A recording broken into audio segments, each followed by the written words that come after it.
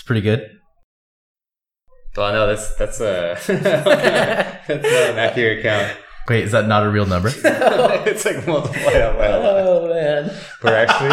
I was laughing. I was like, what's the answer gonna be? I feel like it's not a good secret to share. It's gonna wait in the back end. That'll be edited out, or it'll be the beginning. Yeah. No, I feel like. Welcome to Startup Gym, a show about the hard work, coaches, and community that go into building a company. Our startup gym is Science Inc., an incubator and venture studio in Los Angeles. Today's episode is with Pop Inc., the science portfolio company behind the apps FilterPop, a third-party marketplace for snap filters, and StickerPop, a new stickers marketplace for messaging. The co-founders, Alex and Connor, exemplify the spirit of company growth down to a science, constantly building and improving, and they have an amazing company culture. We had a great time talking about it. Let's get into it. Our ideas. No, but what if like a special episode where it's like it's just people talking about how they met him.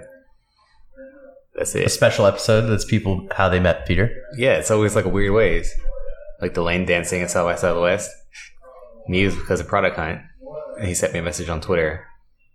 Wait, so you posted on Product Hunt and then he reached out? Yeah, What is that story? How does that story go? Like, so you were working on FilterPop. yeah, but before that, it was like called GeoFilter Place, Oh, okay. and then I guess I posted it on Product Hunt once. Okay. So And you posted then- on Product Hunt. It actually did really well in there, and then he sent me a note on Twitter.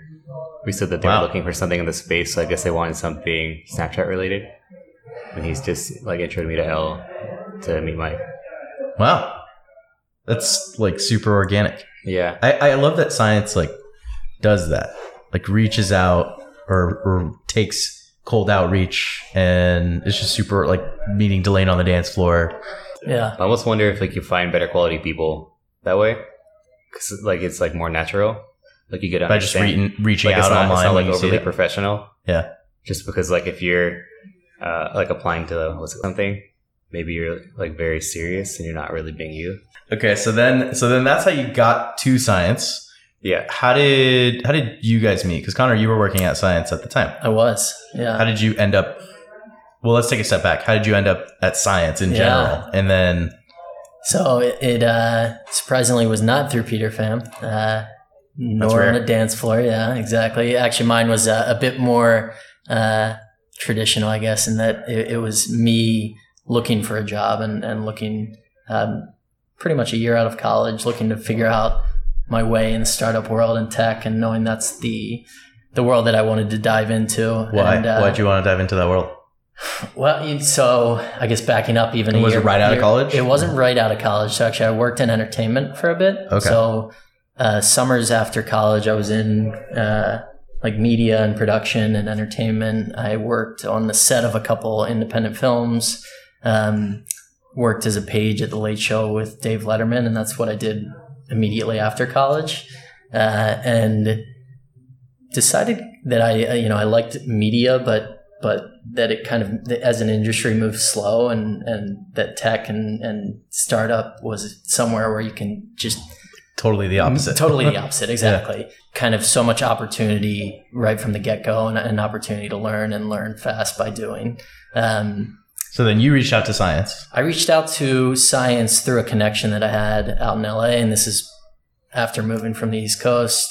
And so really within a month of getting here, I met one of the partners at Science. Met him. He was looking to bring in somebody to help, basically help as kind of a utility player on all the companies he was working on. And so Cool. So you were part of like the core science team in the early days. yeah, it was probably about 9 months into Science's own, like Science itself was a startup essentially. And those were the Dollar Shave days? Dollar Shave Club, Dog Vacay. So it was an exciting time, and for me in particular, pretty young, pretty new to the scene, seeing somebody like Dollar Shave Club where they grow from maybe 3 people the first week I started to 25 people in a span of 3 to 6 months, and then go out the door. I remember back when they were playing like Kung Fu fighting or something every time they got a sale, and it was just like constantly going in the office.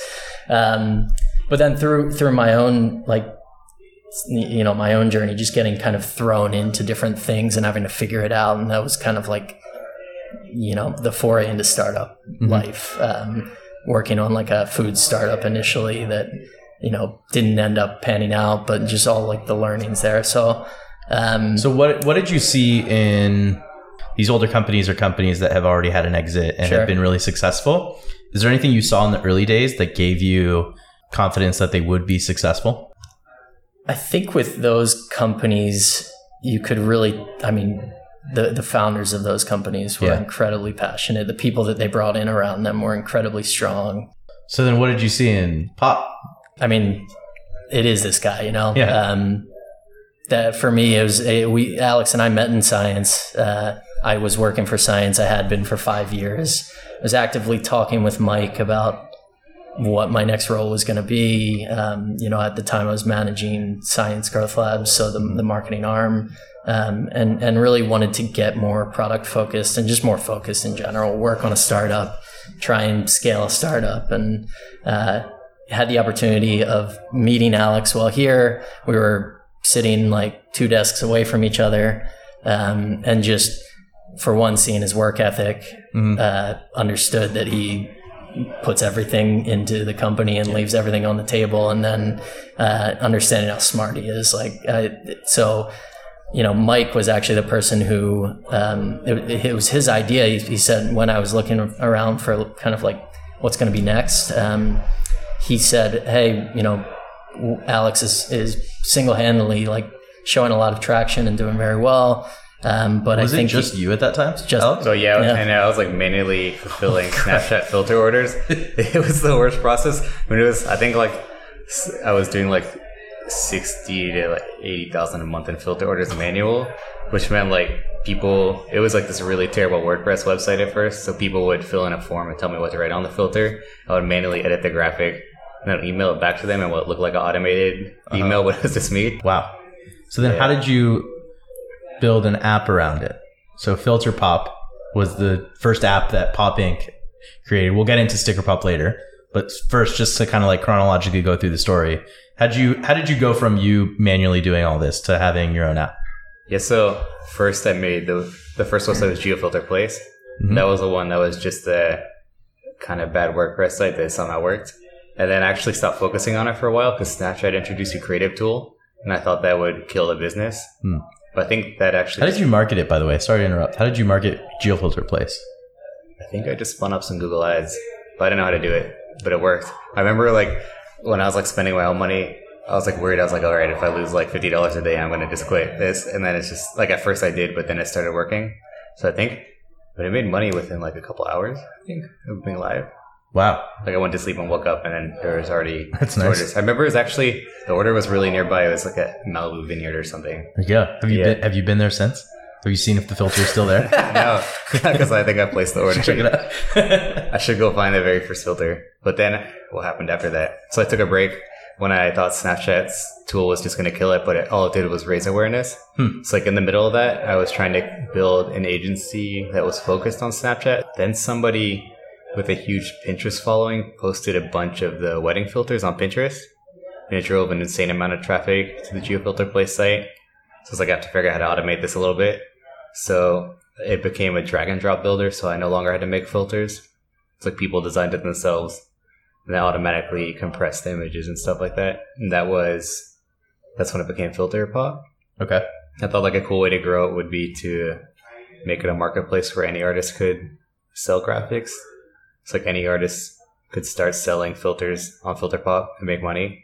So then that's around the same time when you joined. Yeah, exactly. I joined... Was the transition to like the artist marketplace Filter Pop? I think that was like 3 or 4 months before. Yeah. Oh, okay. Because pretty much January of 2017 is when Filter Pop became a thing, like the website. And then, because it was like in June of last year. Yeah. I think. Yeah, May, June is when we basically started the transition. And at that point, actually, it was more so when Alex got it in the point of automation. And was starting. And so and we were actually just starting the app at that point. I think that we mainly started thinking about the app when Snapchat gave us API access. So we got that pretty early on. I think that was in April of 2017. How do you work with a big company like Snap that I feel like for a lot of entrepreneurs who are building something and have a small team and want to work with a big company tend to be nervous that company can just build what they're building and choose not to work with them, but instead sidestep them. How did you think through that as you were deciding to work with them? I guess it never really crossed my mind that they would clone us. I guess I knew they already did. I guess we just built a better tool than they had. Or not a better, it's just a different tool. Different in what way? I think we just have more creative tools. I mean, there's even like really subtle things in our app that you can't do on their app, or maybe you can now, which are making text have like a glitter effect or drop shadows. They wouldn't let you add photos or illustrations, and we let you do stuff from a camera roll. And I think a lot of it came down to us doing user acquisition on Facebook and Instagram was something like that they would obviously never do. Right. Well, and also, I think it's kind of this theme of like doing a bunch of things that don't scale, that like they're not going to go and do all of those different kind of like paths of UA, but you were building the filters yourself at the beginning. So like you knew what were the features that would be cool and like how to build different features that Snapchat didn't have. Yeah, I mean, someone that worked there said that I probably knew filters better than anybody else because I placed like 5,000 filter orders or something like that manually. Your nickname is the Filter Don. Yeah. So it makes sense. I think the reality too is that you kind of can use your smallness to an advantage because you can move faster. And so Snapchat has more, somebody the size of Snapchat just has more moving pieces. It can't necessarily iterate as quickly as we can because there's more red tape. Mm-hmm. Yeah, that's a great point. I feel like I felt some employees there gave us ideas that they thought wouldn't get implemented there just because they wanted to see what would happen, which I thought was like kind of interesting. So you were like the test use case or the stuff that like all the stuff that they wanted but couldn't actually get into.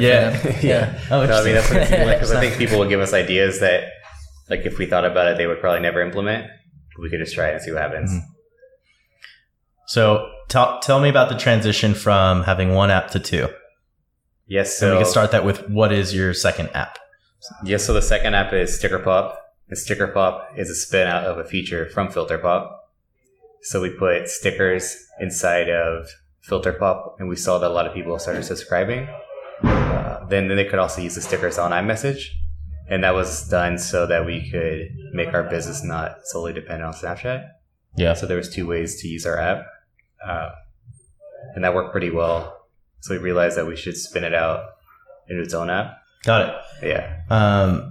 Why stickers? Like why did you initially put stickers into Filter Pop other than platform risk of Snapchat? Like why specifically stickers? It just seemed like a really easy addition. There's just like easy to implement. I mean, it was pretty easy. I guess I've seen that how well it does in Asia. I thought that was just really interesting that it hasn't really been right. So apps like Line and WeChat and I mean Line I think makes like $300 million a year just selling stickers. Just on stickers. That doesn't even include that they have like movies, TV shows, like all these things coming out. I mean they have stores everywhere. I think they have like coffee shop chains based off of characters that are stickers.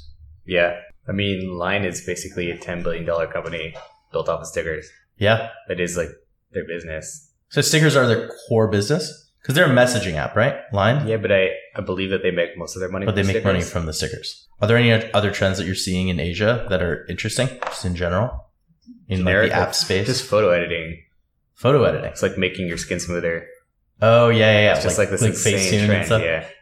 Well, I guess that's here. I don't know. Yeah, because the app over there, Snow does really well there. Which one? It's called Snow. Snow. Okay. Snow was just a straight copy of Snapchat. Yeah, I was about to say, didn't they? But then they took out all the features for sending and just kept the face filters and things like that. Wow. So that's really interesting. And then you just send it to other apps.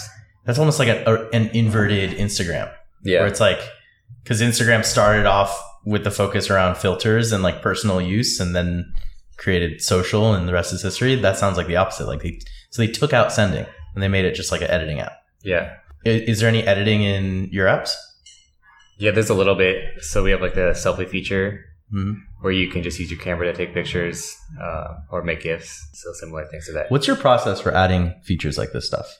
So you see something, maybe it's a trend in Asia, or maybe it's like something that your team thinks of, or you see from your users. How do you implement it? What's your process for like new things? We just try it. I mean, I think I almost feel like it's important for early stage companies not to have a roadmap and just every week to see what works. Because I've seen some companies where they have maybe roadmaps for 3 to 6 months out, but they don't have any users yet. I was like, that doesn't really make any sense to me. Like, you don't know what people want yet. You shouldn't be planning for 6 months away. Just keep checking your data. What's your relationship like with creators? How do they find you? How do you find them? What are they providing for Sticker Pop, and how do they get paid out? I mean, I've found people a lot of ways. I think actually one of the best ways is answering questions on Quora. Okay. I just go answer like people asking, how do I sell stickers online or whatever app? I just funnel them into our marketplace. I'll do a lot of cold outreach on Dribbble. I don't know, it hasn't been too difficult. And we have like a pretty cool partnership with Tumblr where they're going to start referring us artists in the next week or so. Oh, wow. That's an awesome partnership. Yeah. You guys have a lot of awesome partnerships. That we do. That you either already have or are in the pipeline and working on. Yep. What are some that you can talk about? Some others that are not still secret? That's like what are some? We did a good one with Verizon in June that we'll pick back up in August, where we're in their app, the Verizon app. They have a promo section called Verizon Up, which has pretty prominent partners that we're next to. And so basically it's offering a month free, and there will be one going live in August that I don't know if we can quite disclose what. So I want to talk a little bit about the company. I want to change gears to, you have some values that I saw on, your website and elsewhere. Color, is that still a thing? Oh yeah, that is still a thing. Okay. So I want to go through each, and what are some common things that startups get wrong in trying to achieve these values, and what have you done to implement them? So COLOR, color, and the first one, C, is creatives first. So what advice would you give for startups that want to put creatives first? Just don't be too greedy. Yeah. I think that's it. To actually do it. Right. So that's like money. Like for lack of a better term, it's like giving them what they need money, to and then support also themselves. Support too. Yeah. And so making sure that we're very quick to answer any questions they have, giving them any tools that they need to succeed, making it an easy process on their side, and just a streamlined, fun process for them. Also, like when I design a product, I always think, how does this product help our creators? So go back to that. So if I can't think of a reason why it helps them, then it's probably not a good fit for that. Right. Then it's out of focus to the values. Yeah. So the second value is overserve. How do you overserve? I think that goes back to customers and creators. So that's just, anybody we're working with. And that really is just how you should do business. You should always aim to overserve and do the best you can. It's kind of that mentality. And so that stems from product to customer support to, everything we're doing in our business. Mm-hmm. You just doing more than what people expect. Learn fast. We kind of talked about this a little bit, but how do you learn? Also, how do you execute on what you learn? I want to add that to that. Sure. Learn fast. I mean, that it's exactly what you said. So it's being data driven, learning from your mistakes. I think you have to remember to remove features when you're learning fast too. I know a lot of companies will just keep features that don't work in and then add more. I think you get too attached to what you built.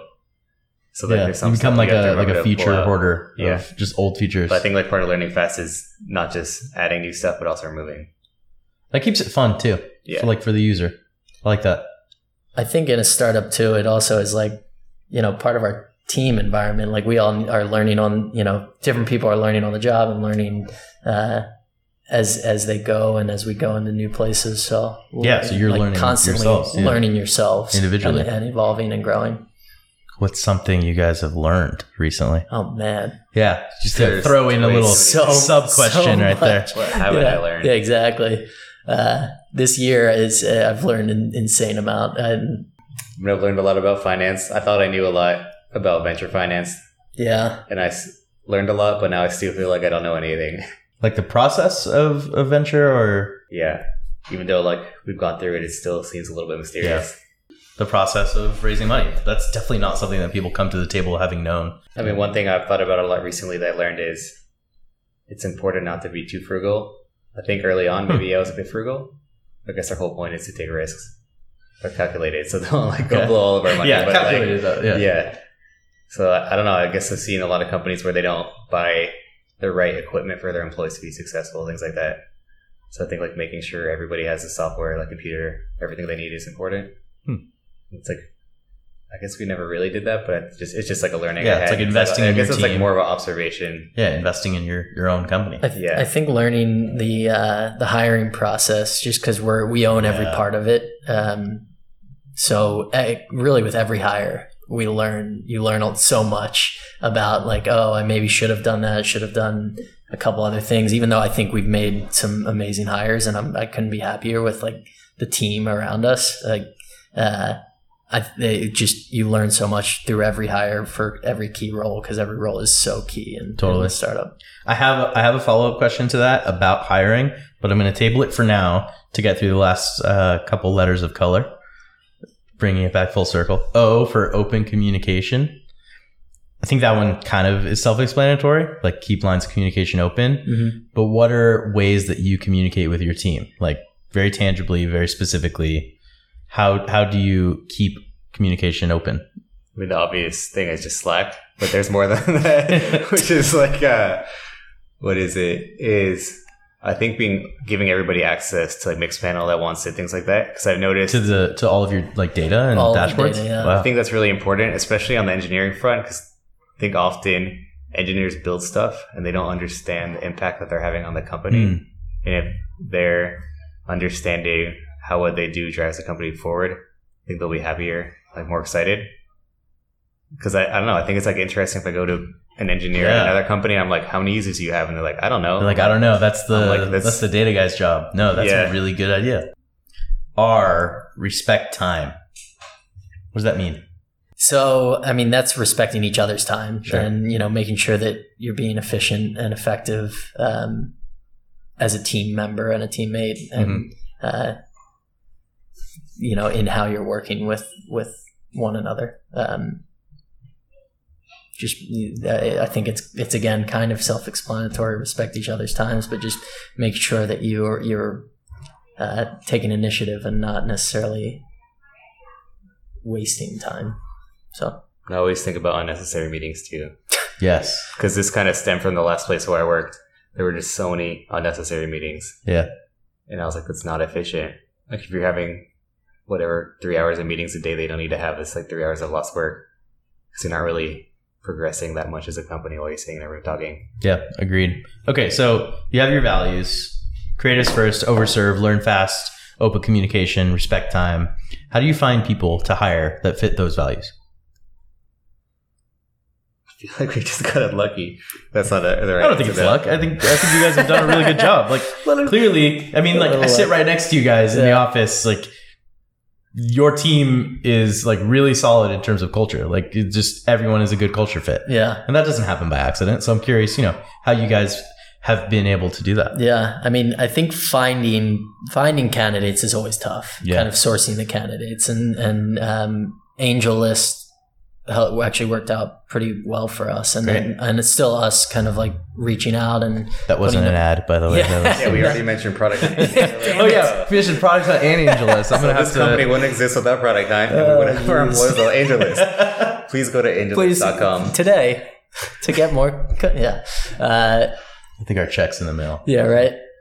So, I mean, I think from a candidate perspective, it's always tough finding the right candidates, and we were lucky enough to go through the process of several times, basically finding the right people via AngelList and some channels that we looked through, and then it just boils down to feeling like they're the right fit for the job in the interview process, and from a technical standpoint, from a cultural fit. Getting to know them beyond just their technical abilities, trying to as much as you can when you're meeting someone for several hours, and in every case, I think we just felt almost really from the first interview, but then through the entire process, felt that the person was a good fit and a natural fit, and kind of felt a spark. It's like dating almost. I feel like you can tell within like the first couple minutes. You can, yeah. Like I think you just have to go off gut feeling. If there's like any doubt immediately, it's not a good fit. I think gut feeling is really important. Yeah, for sure. So what's next for you guys? Yeah. So the biggest thing is not having any reliance on user acquisition, like paid user acquisition. Mm-hmm. I think organic growth is the only thing that matters. It's like if you can't figure out how to get people to organically talk about your product, you probably don't have a good product. Sure. So you need like a product worth talking about. How do you make that transition though? Because you guys are doing such a great job with paid acquisition. Like it seems like when you spend, it works. And as you were saying earlier, like you don't want to be too frugal. How and why do you make that transition to focusing on organic growth? I don't necessarily think it's a transition. And I think the thing about paid growth is it's great and it can be predictable, but it is at the same time kind of linear growth. And so to get, just that rapid, accelerated growth that kind of everybody wants as a startup, you have to get some level of organic and viral lift. And so it's not necessarily a transition. It's more about right now we're doing both, and we're actively just really focused on driving that organic growth and getting to the point. And we, as a team, I think feel like just can feel us getting there and getting and trending in the right direction. It's cool to see. That's cool. Yeah, I mean, I feel like we almost purposely don't go crazy scaling right now too. I think we just really have to nail the viral aspect down because you only have one shot to get a user. Mm-hmm. So like, I think we have to make sure we have really, really strong retention. What's your favorite sticker pack on the app? That's a good question. What are the most downloaded sticker packs? People love the polar bear. Okay. I think the number one pack are these little unicorn poop emojis. Okay. The pins do really well. Buttons. Pins. Buttons. Oh yeah, that's actually like a little character. Yeah, they're the same thing. Like they're characters that are buttons. Yeah, they're little button people. That was an idea for me. It's because I was walking down the street in New York and I saw graffiti that said "cute as a button." I was like, that's such a good concept for some IP. Or little button people that are cute, and that's how the little button people pack came to life. Cute. So that one's been doing pretty well. There's a weird amount of poop emojis. There are a lot of poop emojis. Because they do really well. Because like we'll look at our search volume and poop. You know what? I think I know why. There's only one poop emoji. There's no like other options. It's only one expression, only one color, only one everything. We added a bunch. You guys have created new types of expression with poop emoji. All right, last question. If you could only use one sticker, if you could only have one sticker on your phone that you could use, what would it be? Wow. Yeah, kind of like the little button people. The button people? Yeah. Is it one sticker or one pack? One sticker. Just one. Pack is cheating. What expression of button person? Which button person? I mean, I guess I changed my answer. I feel like I'd have to go for one of the poop emojis too. Okay, poop emoji. Because it's more obnoxious in a chat than just bombard someone's chat. Obnoxious poop emoji. Okay. I think my favorite is this. There's this GIF of this like a little kid dancing. I think that's my favorite. I like it. Yeah. It's energetic. I just like it. And the polar bear is maybe second to that, the dancing polar bear. So there's a dancing trend going on here. But those are cool. I like it. Yeah.